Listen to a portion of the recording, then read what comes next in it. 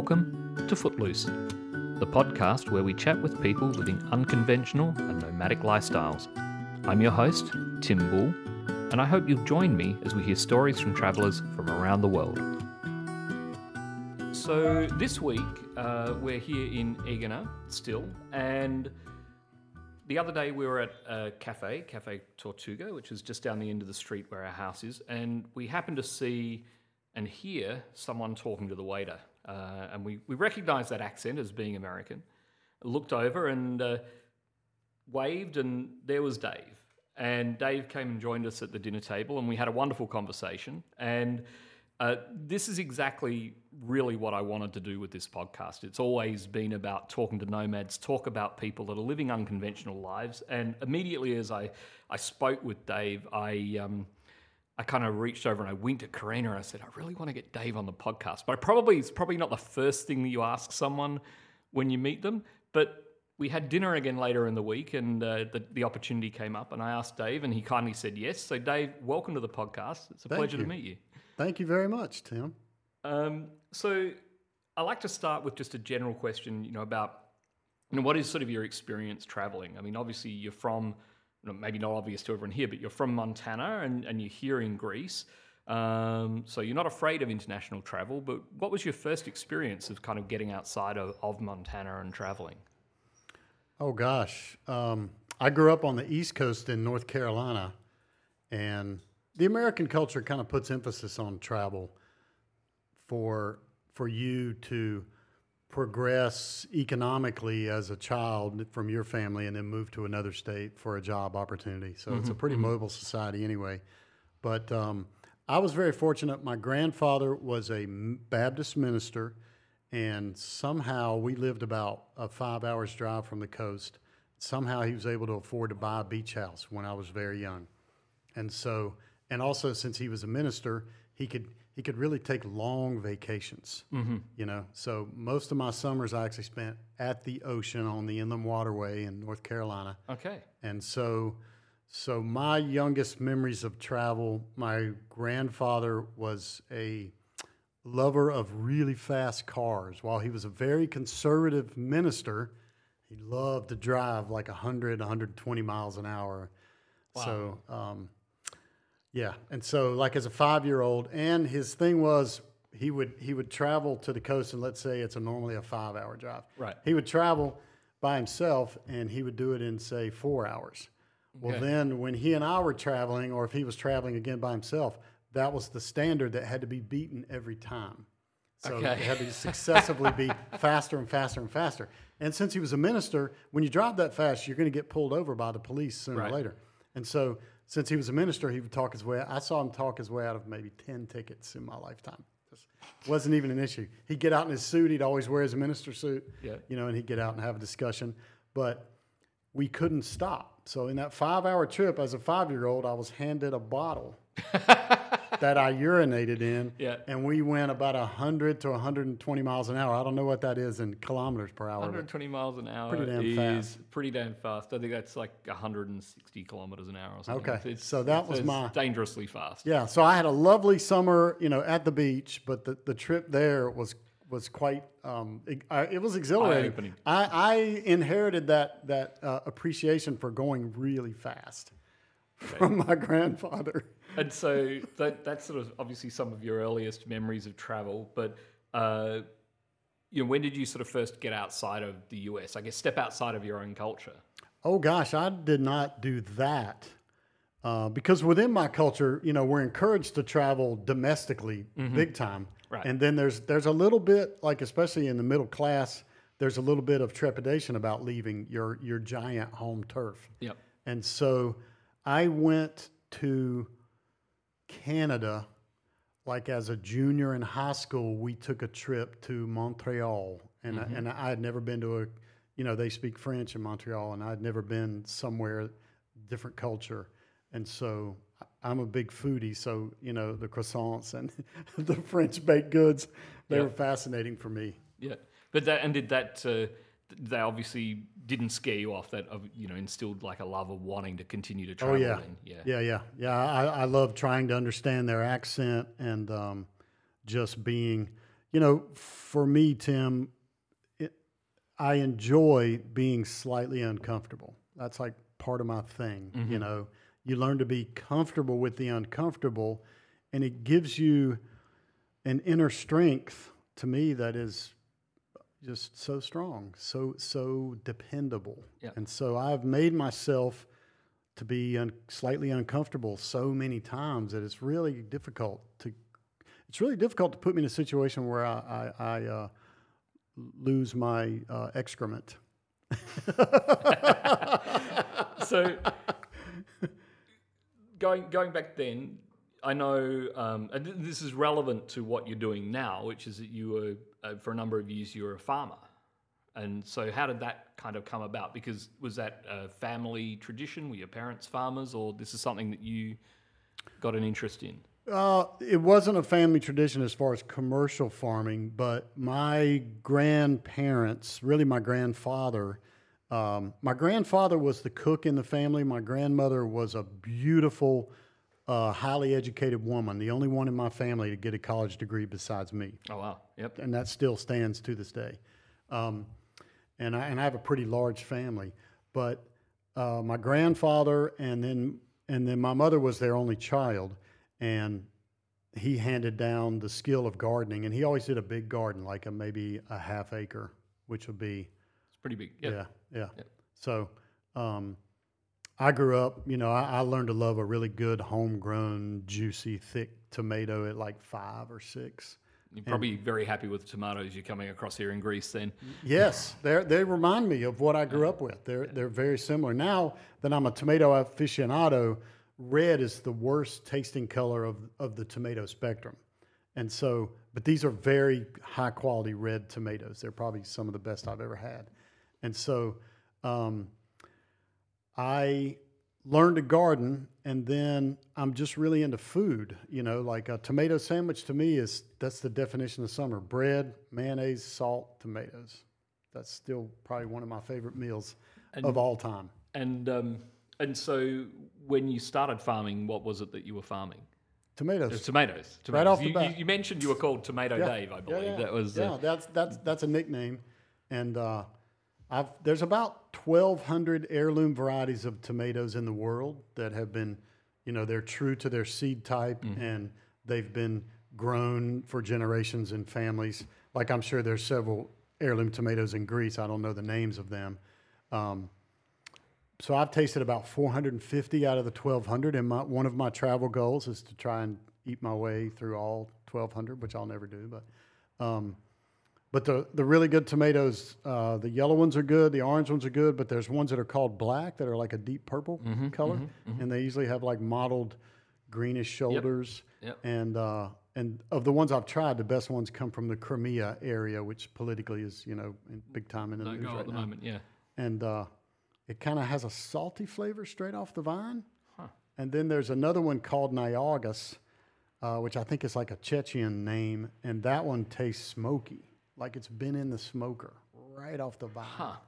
Wow.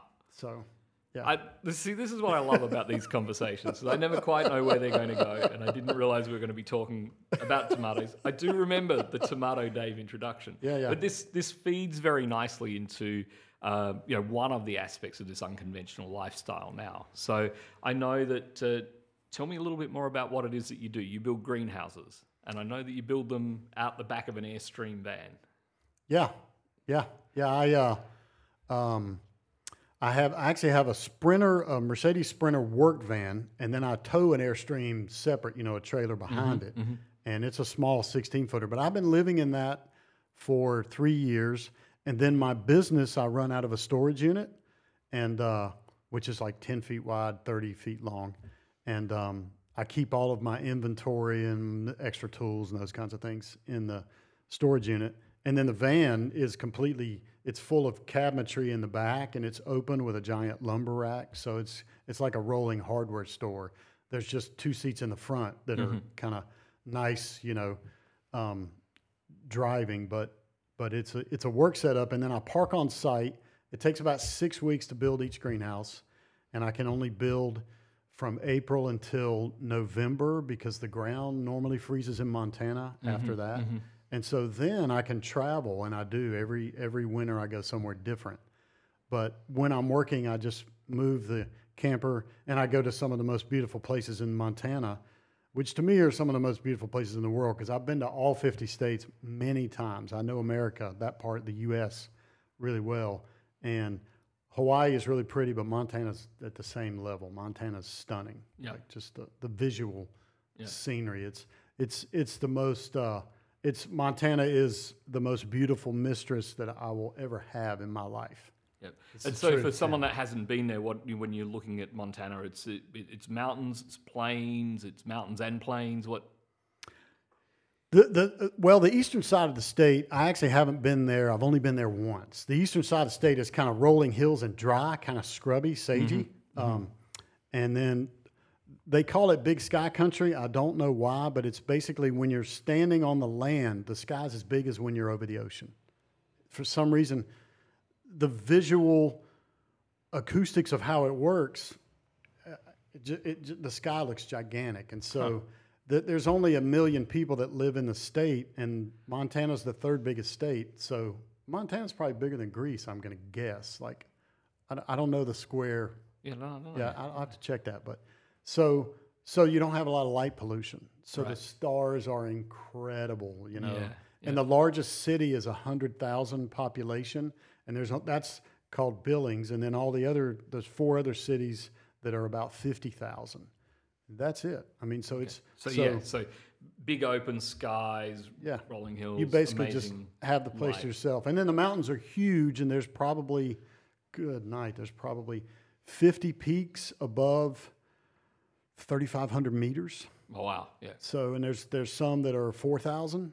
I mean, and most of the cities, like the city that I live in, it's called Bozeman, and Bozeman's really starting to become well known within like the skiing community. Like Bozeman, just a week or so ago, they have a biathlon course that they upgraded so they qualify for the Olympic training. Okay. For the World Cup.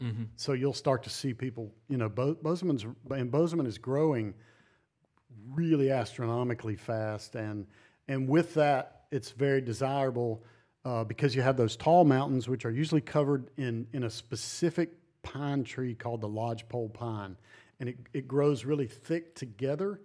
It grows really slow, and it grows really tall. So most of the mountains are covered in 100 and 150 foot tall, 200 foot tall trees. Yeah. Kind of like Douglas fir, but it's a skinnier. It almost looks like grass the way it grows from a distance. It just grows thick, and they kind of block each other out, compete to be the tallest one. So you have the mountains covered in the trees, and then you have the valleys in between the mountains. A lot of the valleys are glacially carved and created. Okay. So you have these long, like 100-mile long valleys are really typical. There's probably 20 valleys that are 100 miles long, 10,000-foot mountains on each side of that valley, and then you can just stand at one end and see clearly straight across. And then the valleys are usually grass, but all of them have at least 1 or 2 rivers that goes through the valley, that meanders through, and then you have like the willows that grow on the edges of the rivers and those kinds of things. Sounds stunning. It's crazy pretty. Yeah. So how did you? So back to the greenhouses then. What is it about these greenhouses that you're building? What's Tomato Dave's special touch for a greenhouse? Yeah. So Montana is very cold by like world standards. The climate on the western side of the state where I live, where all the mountains are, is very similar to Alaska because the elevation is so high. Like my city is at 4,500 feet, 5,000 feet. And most of the cities, coincidentally, that are big are at about that elevation. And so a lot of world-class athletes come to Montana to train for even if they're in a warm weather sport, they come there in the summer and they train because, there's less oxygen and they're a little bit more fit when they go to compete. And so Bozeman's really I shouldn't say this, Bozeman's really a special place because I really don't want the secret to get out. You don't want any more people moving. But it has. It has. And so, world-class athletes come together. Bozeman is one of the fittest towns I've ever been in. And world-class climbers like Conrad Anker, if you happen to know that name. Oh gosh, like a lot of competitive bicyclists, like Greg LeMond lives in Big Sky, Yep. which is right Yep. outside of Bozeman. We draw people that don't want to live in those cities anymore, and they want scenic beauty around them, and they want clean air. We just don't have that many cars, so it's just a beautiful experience when you're there. And it doesn't ever get really above 85 Fahrenheit. So, Okay, yep. so it's just if you don't like the heat, which I don't, then that's like Mecca, Yep. you know. And But if you want to grow something, you're going to need a greenhouse. yeah, yes. So yeah, you're. I think our season to grow. If you're a gardener, you know, if there's any gardeners that are going to listen to this podcast, you have the time between frosts, and that's your season. Obviously, when things freeze, a lot of plants are going to die. There's a lot of plants that can actually live through a frost, like kale, can go down to 18 Fahrenheit. But our season is 90 days in Bozeman. That's all we got. So as a gardener, a really good tomato takes about 120 days from seed to get the fruit and to get the first harvest. And then you really want to harvest for about a month because there's two types of tomatoes. One's indeterminate and one's determinate. The indeterminate tomato is more of a vine, and it will continuously produce fruit until it dies. Yep. And the tastiest varieties, I think, are the indeterminates. And the determinates just put out all their fruit, and then the plant shuts down. And they're usually faster, so they're not as tasty. The tastiest ones are the vine ones. And so I had to create a greenhouse to extend that growing season. And that's the heart of my business, is just extending the growing season. And then to deal with the cold, it's very expensive to pay for energy to create heat. So I based the technology of my company, which is called Alpine Greenhouses, on residential passive solar 1970s California technology, which is really based on Greek and Turkish 5,000-year-old technology, where you build your house into a hillside facing south, facing directly south, and you build a courtyard, which gives the courtyard, a lot of people don't realize this, the courtyard, the stone walls are usually 3 or 4 feet high. And when the cold tries to come into a structure, it likes to come in low because cold falls, you know, convectively. That's just what happens. And so the courtyard design prevents the cold from coming in around the edges. It faces south, where it's going to get the maximum exposure of the sun all during the day, from the very dawn until dusk. And then the walls are these places in Turkey I really want to go visit. There's one town, they're all built this way. Like, whoever built the town was really intelligent, and it's almost 5,000 years old. And so the walls are really thick, so they're insulated against the heat and against the cold. And so that's really where the California 1970s technology is based. Yep. And so my greenhouses really mimic that. The little trick that I do is on that giant, tall north-facing wall, the wall facing south is short, and the north-facing wall is tall. And the pitch that I have is the most optimal pitch for our latitude, which is about a 5.5. And that's the same as the photovoltaic companies. A lot of people confuse passive solar and photovoltaic solar. Photovoltaic creates electricity in the panel. Passive just simply means that it sits there and it absorbs the sun's energy. And so the north wall of our greenhouses is insulated with reflective foil. So the whole north wall, which is usually 20 to 30 feet long and 10 feet tall, is a giant mirror. Oh, wow. Okay. And that's facing directly south. So after the first 2 or 3 hours in the morning, it really starts to create heat. It is the same design as a solar oven, if you've ever heard of those. And so it just creates heat. And there's actually a focal point in it because of the mirror, because of the reflective foil. And it's kind of in the center of the greenhouse, a little bit more towards the south wall. And when you stand there, you can feel like you're standing in a heater. You feel the energy of the heat. And so you're traveling around Montana primarily and putting these in exclusively in Montana or other places? No, the Northwest is a big area for me. Probably about 50% of my business is in Montana, but the rest is in Canada because we're right on the border of Canada, Washington, Idaho, Oregon, and Colorado. Basically, anywhere where you have that elevation and you have that cold and you have that short growing season. Yep. And then with that, you also get all these other crazy climate things that the rest of the world is starting to get introduced to. But in Montana, this is the way it is. The winds every year will gust 80, 90, 100 miles an hour. Yeah. It's dependable. Yeah. A 40-mile-an-hour wind is a regular thing. So the greenhouses, mine are made for the wind. And then when you get a lot of snow, the snow has a lot of weight. Yes. It's called snow load on the roof. And so my greenhouses are specifically designed for that cold climate. Okay, so there really is something to an alpine greenhouse. It's very different from a regular greenhouse just because of those sorts of factors. You can't just whack up a hoop and throw some plastic over the top and hope to come back and find it there in the morning. A lot of people do that too. I mean, that happens. I about half of my time I go and fix what other people have tried to build, honestly. And I kind of charge a penalty fee. I charge $100 an hour to consult, but if I get called to fix something, it's $200 an hour. And that's the way to do it. And people don't blink because they've created usually such a bad situation. They have to have me to tell them what to do. And I've been doing this now for 10 years. And so since my greenhouses create too much heat, which all greenhouses do in the summer, then I have become really knowledgeable about exhausting the air, venting the air. Yep. You vent it convectively, and then you vent it with power with the fans, and heating it when it gets cold, and balancing all that within a structure. And so I have not met another greenhouse company that does a good job. They really either create too much heat or they let it get too cold by the design, the engineering design on the back end. Yeah. And so, not trying to sound arrogant, but there's probably just maybe 5 people that know what I know about this kind of thing, just because it's so new, it's so unique. Yep. And totally. It's very niched.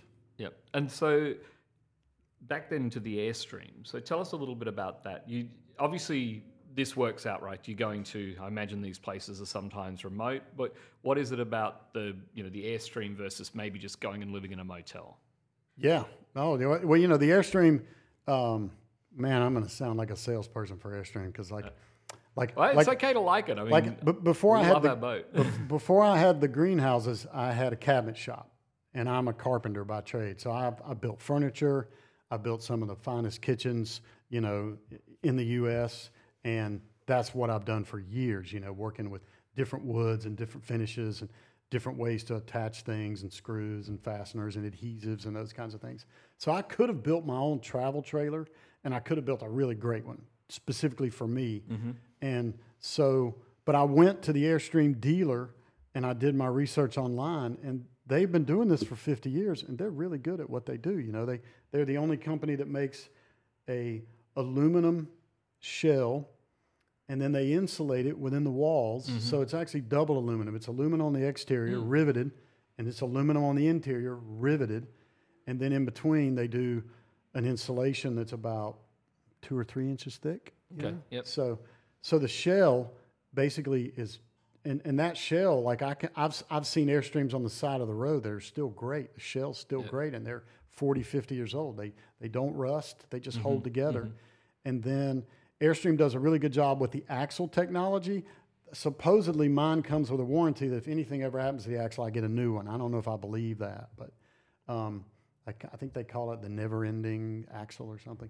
But hopefully it never ends. Yeah, but the quality of the drivetrain and the quality of the shell are great. And then they work with all these other different suppliers that they make the propane heater, and they make the propane stove and the propane oven, and they make the thermostat system. Like my AirStream is just like a house. I leave it. I upgraded it to have 60 gallons of propane and 2 30-gallon tanks on the front, and there's a nice little cover that covers that up. And I leave the thermostat on 55 or 60 Fahrenheit, and the heater just comes on and off. And that heater will come on and ignite automatically the pilot light, and like going down the road like 80 miles an hour, where it works. It's so bulletproof. It's so well done.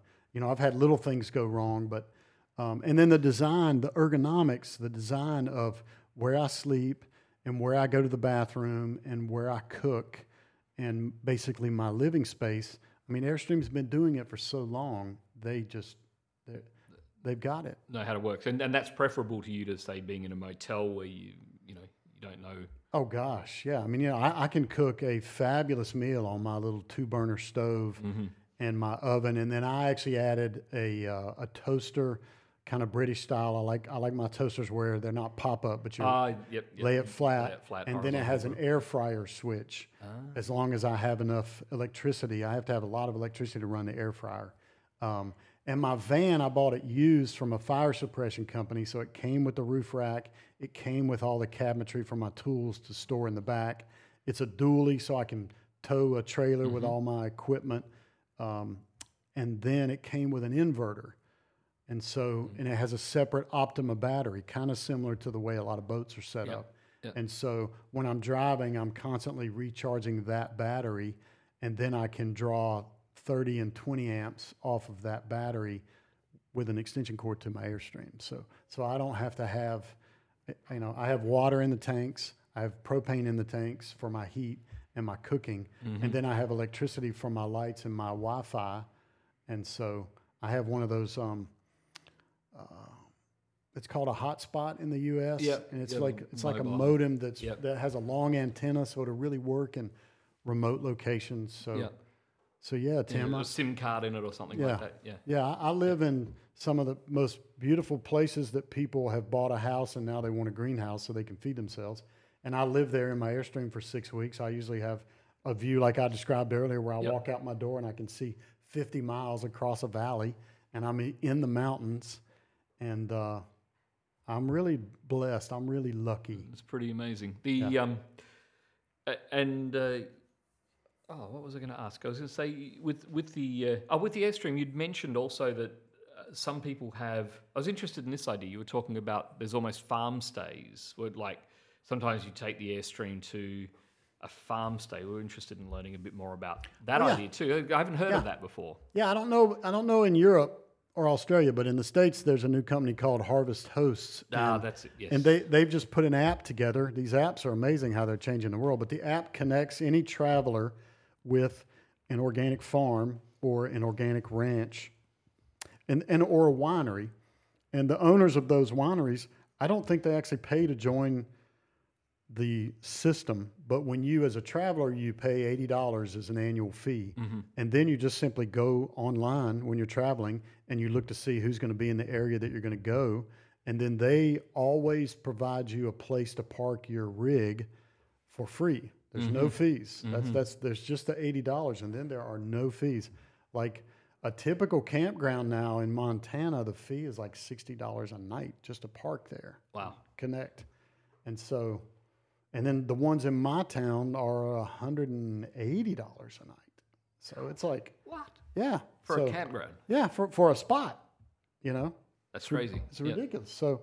So Harvest Host is really popular because, and then the theory behind it, and it does work, is you're going to go to the winery, you're going to spend the night. Yep. You're either by yourself or you have your family with you, and then the next day you wake up and they've got food that you can buy, they've got wine that you can buy, and so it ends up increasing the business of the host, and then it gives you a free place. It's like a crazy win-win. That's a great idea. I love that idea. Yeah. And do you see lots of other people taking advantage of that, or when you go there, you're often there by yourself?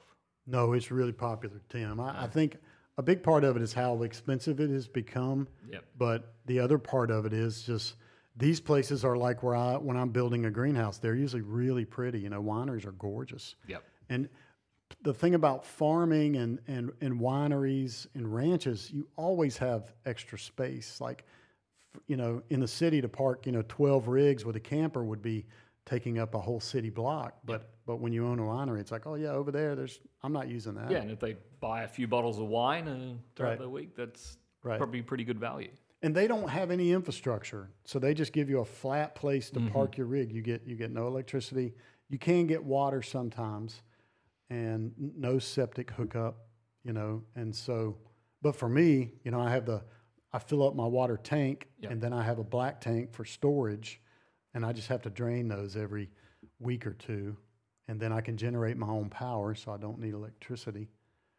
And then I just have to fill the propane tanks. Like, Nice. that's the biggest duty that I have to do. Yeah. Oh, that's great. And so, okay, so you went to Montreal as a junior in college. Yep. And then what was your next overseas trip? My next overseas trip, well, after that, I went to Hawaii and Alaska, but that's still America. Still so America, I went to those two. And then when you go to Alaska, you pass through that western side, Vancouver, Canada. And then the next place I went was Mexico, and I had been all over Mexico. So that's really, it touches America, you know, on the land. But but I tend to go to the beaches on the West Coast, which are really pretty. Yeah. And so I went there, and then I went to Germany, and Austria was my first across the Atlantic trip. But I didn't do that until I was in my 30s, actually, when I lived in Montana. And I used to be in sales, and I worked for a machine vision company. And the best machine vision company is in Munich. And we were just a satellite office for them. And they're called Stimmer Imaging, and they're so good. So I went there to train, you know, and machine vision is quality control, inspection in factories using cameras and software and lighting. So what did that sort of feel like moving from, you know, you've been around the Americas, North America, Canada, the US, Mexico, and now you're here in Europe. It's a work trip. Work trips, I've done a lot of those. They can be different. They're not necessarily exposing you to the culture, but, you know, what did that sort of feel like being in Munich? Oh God, I have a part of me that just instantly, I enjoyed Europe, you know, especially Munich. And then since I was working for Stimmer, it really wasn't like I was a tourist or a businessman, because everyone else lived there, and like people invited me to their houses every night for dinner, or we would go out as a group, you know, to a really good tavern. And you know, they have these laws in Germany about the beer, and there's only like 4 ingredients, and the beer is fantastic. And, you know, we would do these, the company would buy those little wooden kegs, and then you put on a leather apron and you tap them. I mean, you know, there's like, and there's like, you know, toasting all around. And so it felt very almost family, you know, small, community oriented. And then the Germans, I'm a big efficiency guy. My greenhouses are 80% more efficient than any other greenhouse I know in the world market. So if you're going to spend $100 a month to heat one greenhouse, you'll spend $20 to heat mine. So efficiency is a big deal to me. And the Germans are awesome in efficiency, like the way their doors close, the seals they use, the windows, the escalator stops working, you know, stops running when no one's on it. So I was really impressed, you know, with kind of, I guess the whole European mindset is one around not wasting anything. And so tends to be a very big focus in Europe, I think, particularly that part of Europe, on being environmentally conscious, zero waste, closed ecosystems. Sustainability. Yeah. And there's still a lot of small farms that supply the food, you know, to Germany. And I'm a huge foodie. That's actually what's driven all of this. You know, my love for the tomato as a 5-year-old just led me into exploring more and more about food, and then ultimately into organic farming, in which case I invented my greenhouses for my own farm. And then my neighbors that were ranchers, they would come over to visit, and you and your listeners may not believe this, but they would come over in the summer. They would walk in my greenhouses, our greenhouses, and they were 17 feet tall, and the tomatoes usually hit the ceiling and went out the vents. Wow. So you would walk in to see hundreds of 17-foot tall, fully fruited tomatoes in full production. And so they instantly were like, Dave, can you build us a small version of this at our house?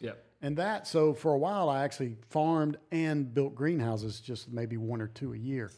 And then it became really clear that there's a lot more profit in making a greenhouse than there is in selling a tomato. Because Tim, you don't really buy food, you just rent it for a few days. So people aren't going to pay a lot of money to rent something.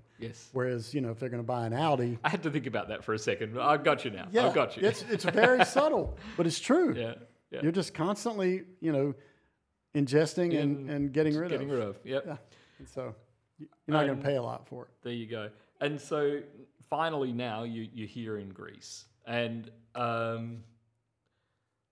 tell us a bit about that. I know, and this is very near and dear to my heart, which is you have a dream to go sailing and you decided that this is where you wanted to come and do it. Tell me a little bit first about that dream. I'm always interested in that because, it's very much the dream Karina and I had, which is to get on a boat and travel around. Right. So tell us a little bit about that. Montana's a long way from the sea. And then why here? What was it about this spot? Honestly, the real driver was economic for me, and it was timing because I wanted to go to a good sailing school. There's really only about 10 in the world, good RYA officiated sailing schools. Mm-hmm. And so, and then at this time of year in March, I think there's only 3 that open up this early. Okay. The rest of them don't open until more summertime in North Yeah. America. And so I didn't actually look at Australia or New Zealand or Asia. I didn't even look in South America. And so, the one here, the Aegean Sailing School, which is great. They were one of 3 that my choices were. And then, of course, in my mind, I was like, well, it's going to be Greece, so it's going to be warm, which is not the case at this time of year. It's been really cold. And so, I made the choice there. But then also, I'm a big history buff. Mm-hmm. And obviously, Greece, was before Rome. And so, and all of the mythology and all of the wars and all of the nautical history, because there's so many islands here, I've always been fascinated with that. So Greece has been on the top of my list to go and visit. I would slowly like to make my way around the world. And since I have the winters off, and then if I learn to sail, which I've taken the first week's course, then my original plan was to buy a boat and then travel the world. Now that I know more about sailing and crossing the ocean, I might just keep a boat in some country or charter a boat and travel. Yeah. But it's funny you say that. Not funny, haha, but it is. Sailing's one of those things. Like it's a very common thing that I hear from people. Is like, I want to own a boat. I want to sail. I want to do the world and tour the world and do all of these things. And one of the first questions is literally, and it was the first question to myself too, which is like, but have you ever actually been sailing before? No, but I love it. It is a dream.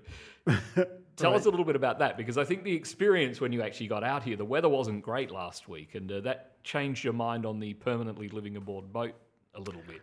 Yeah, for me, Tim, you're really touching on the fact that for me, I've actually sailed a lot on a really small Hobie Cat, which is a catamaran, twin hulled.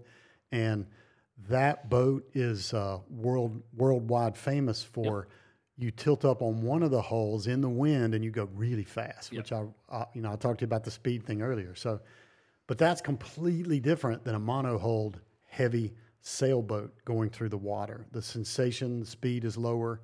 The logistics, the controls. The Hobie Cat's really simple. You do everything with your hands. Mm-hmm. There's just a couple of pulleys on the whole system.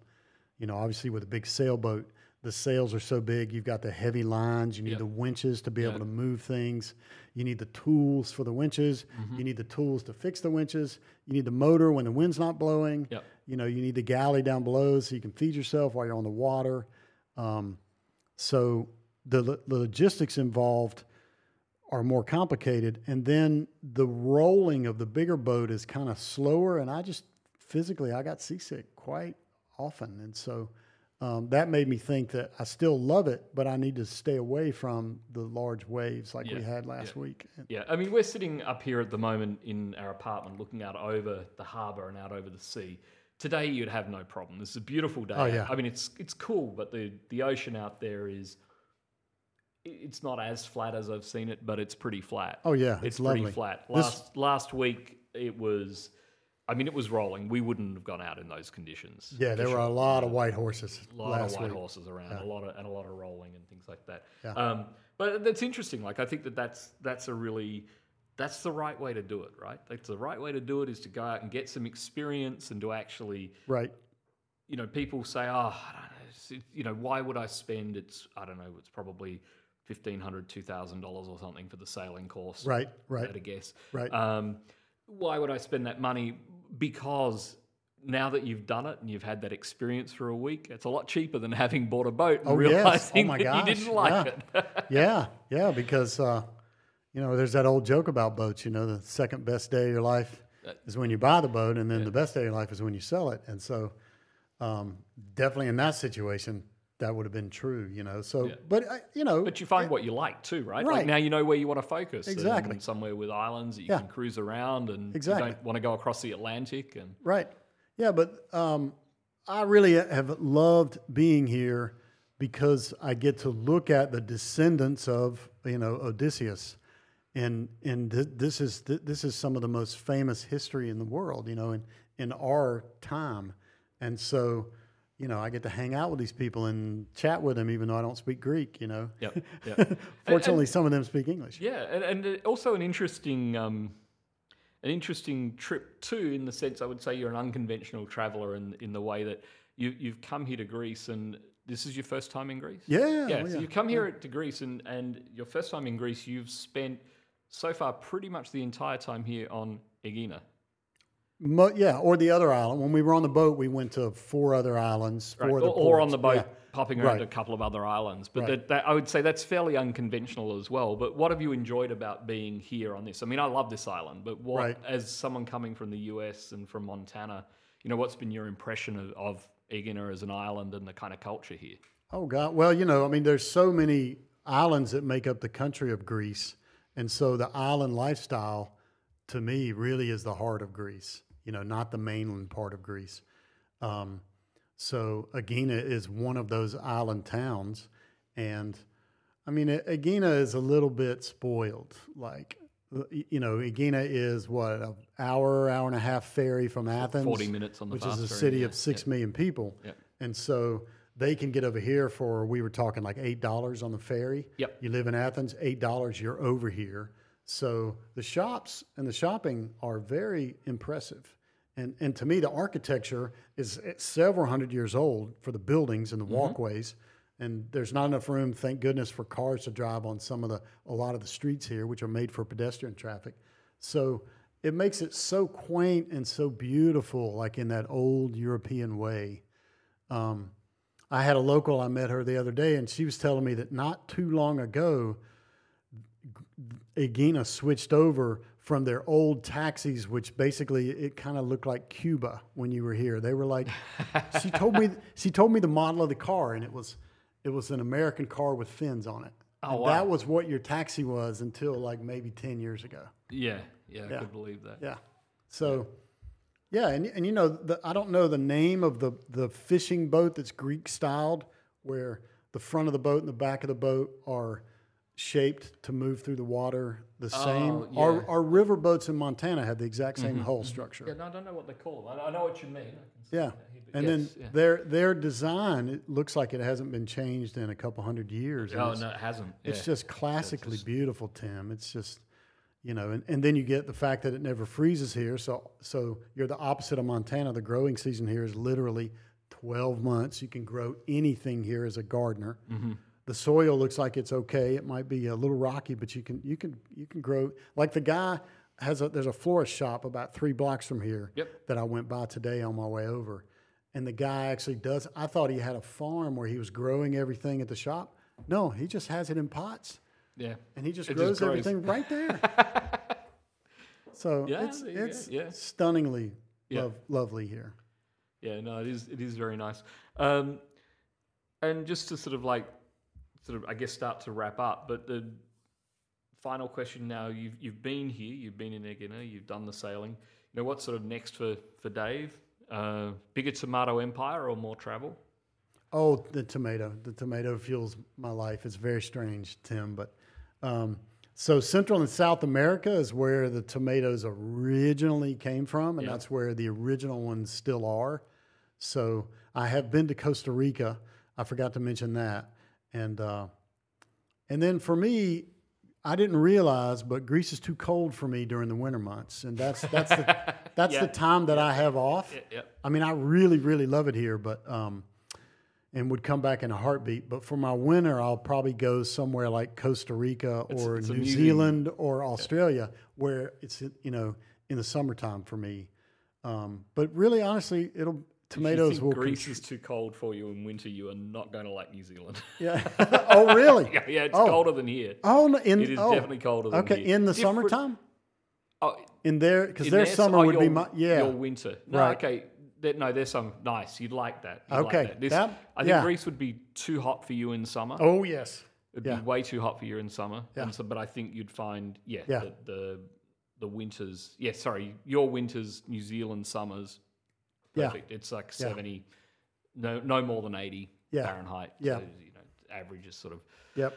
probably 20 to 25 centigrade. Okay. Kind of good summer's day in New Zealand, maybe 30 occasionally. Yeah, I'll go. I don't know. You're from Australia. How are the tomatoes in Australia? You know that. Well, okay. So it's been a while, but I will say that my impression of tomatoes in Australia has not been good. Just based on the fact that if I think about, you know, when have I ever gone wow about a tomato? It's been here. Right, like when I get to Greece, Yeah, I these didn't are some of the best red ones I've ever had. I didn't go wow about tomatoes in the US. Maybe some heirloom ones from farmers markets and things like that. Right. You know, Right. but it's been when we've come here, and you know, when you go back to Athens, you should definitely go to the farmers market in the center of town. Okay. The central market. I'll do and that. You'll see yeah. the fresh fruit and veg. Yeah. And what's different here, and it's hard to adjust to coming from the US, is that everything is seasonal. And that's the best way, right? Yes, that's the best way to eat. That's food. how I actually eat in the States. Because you can't, in California, you know, at Safeway, you can get anything at any time of year. And the thing it often tastes crap, right? Exactly. Like it tastes like rubbish, but that's because it's not meant to grow at that time, or it's been grown, or if it's an apple, it was grown and it's been in cold store for a year, or whatever it is. Right. You know, like it's just not the same. Whereas if you buy an apple from the markets here, they're fresh. Nice. If there's an apple there, it's because apples are in season, or whatever it is. So everything is seasonal. Right. Montana is actually the same. Because I think because we're so remote, we can't get that shipping that you get in California. Okay, yeah. It's not quite there. So I'd say tomatoes in Australia are a little bit the same. New Zealand, you think? Greenhouse? Yeah. I mean, Okay. New Zealand's not really tomato country. Okay. It's right. it's pretty cool. Costa Rica It's might be. cool. I might have I mean, to go they back. might need some of your greenhouses down there if they're going to grow tomatoes. Okay. So, That's. I mean, okay. New Zealand sounds a lot like the way you described Montana to me, which is like it's a very small, volcanic, but very steep mountains. And they have cold winters. Very cold winters. Oh, wow. Yes, I didn't a know lot that. of snow. Okay. Particularly on the southern island, sort of snow down to sea level. You know, not necessarily sticking for a long time, but lots of snow in the mountains. Right. That's a lot like Montana. It's definitely a fun place to be. Yeah. A little history, Tim, for you and the listeners. The red tomato is strategic.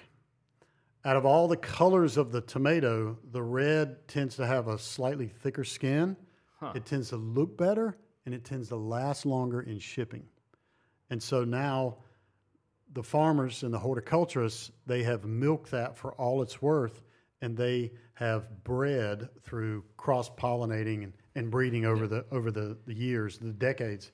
They've bred a beautiful red tomato that they can actually pick it green, fill a truck full of it in Alabama, and then put it in a refrigerated truck that has an ethylene gas, and that gas is exposed as the driver's going across the states, and it turns the tomato a beautiful red color. But for that beauty, you sacrifice taste. Mm-hmm. They're totally inversely related.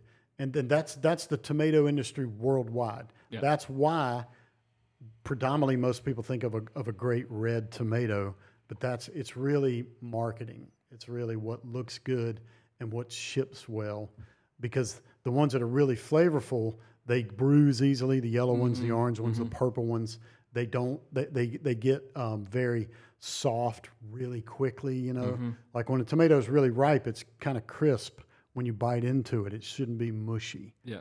And so, just a little tidbit for you and the listeners. You know. Excellent. Well, Dave, thank you very much for your time on the podcast. It's been a pleasure chatting to you about your journey from Montana here to Greece and back again, and learning a lot more about tomatoes along the way and more about the greenhouses. Hope you enjoy your trip back, and thanks for your time.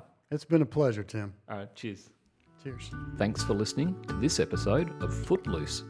Feedback is always welcome at Timbull on Twitter. That's TIMBULL. Catch you next time.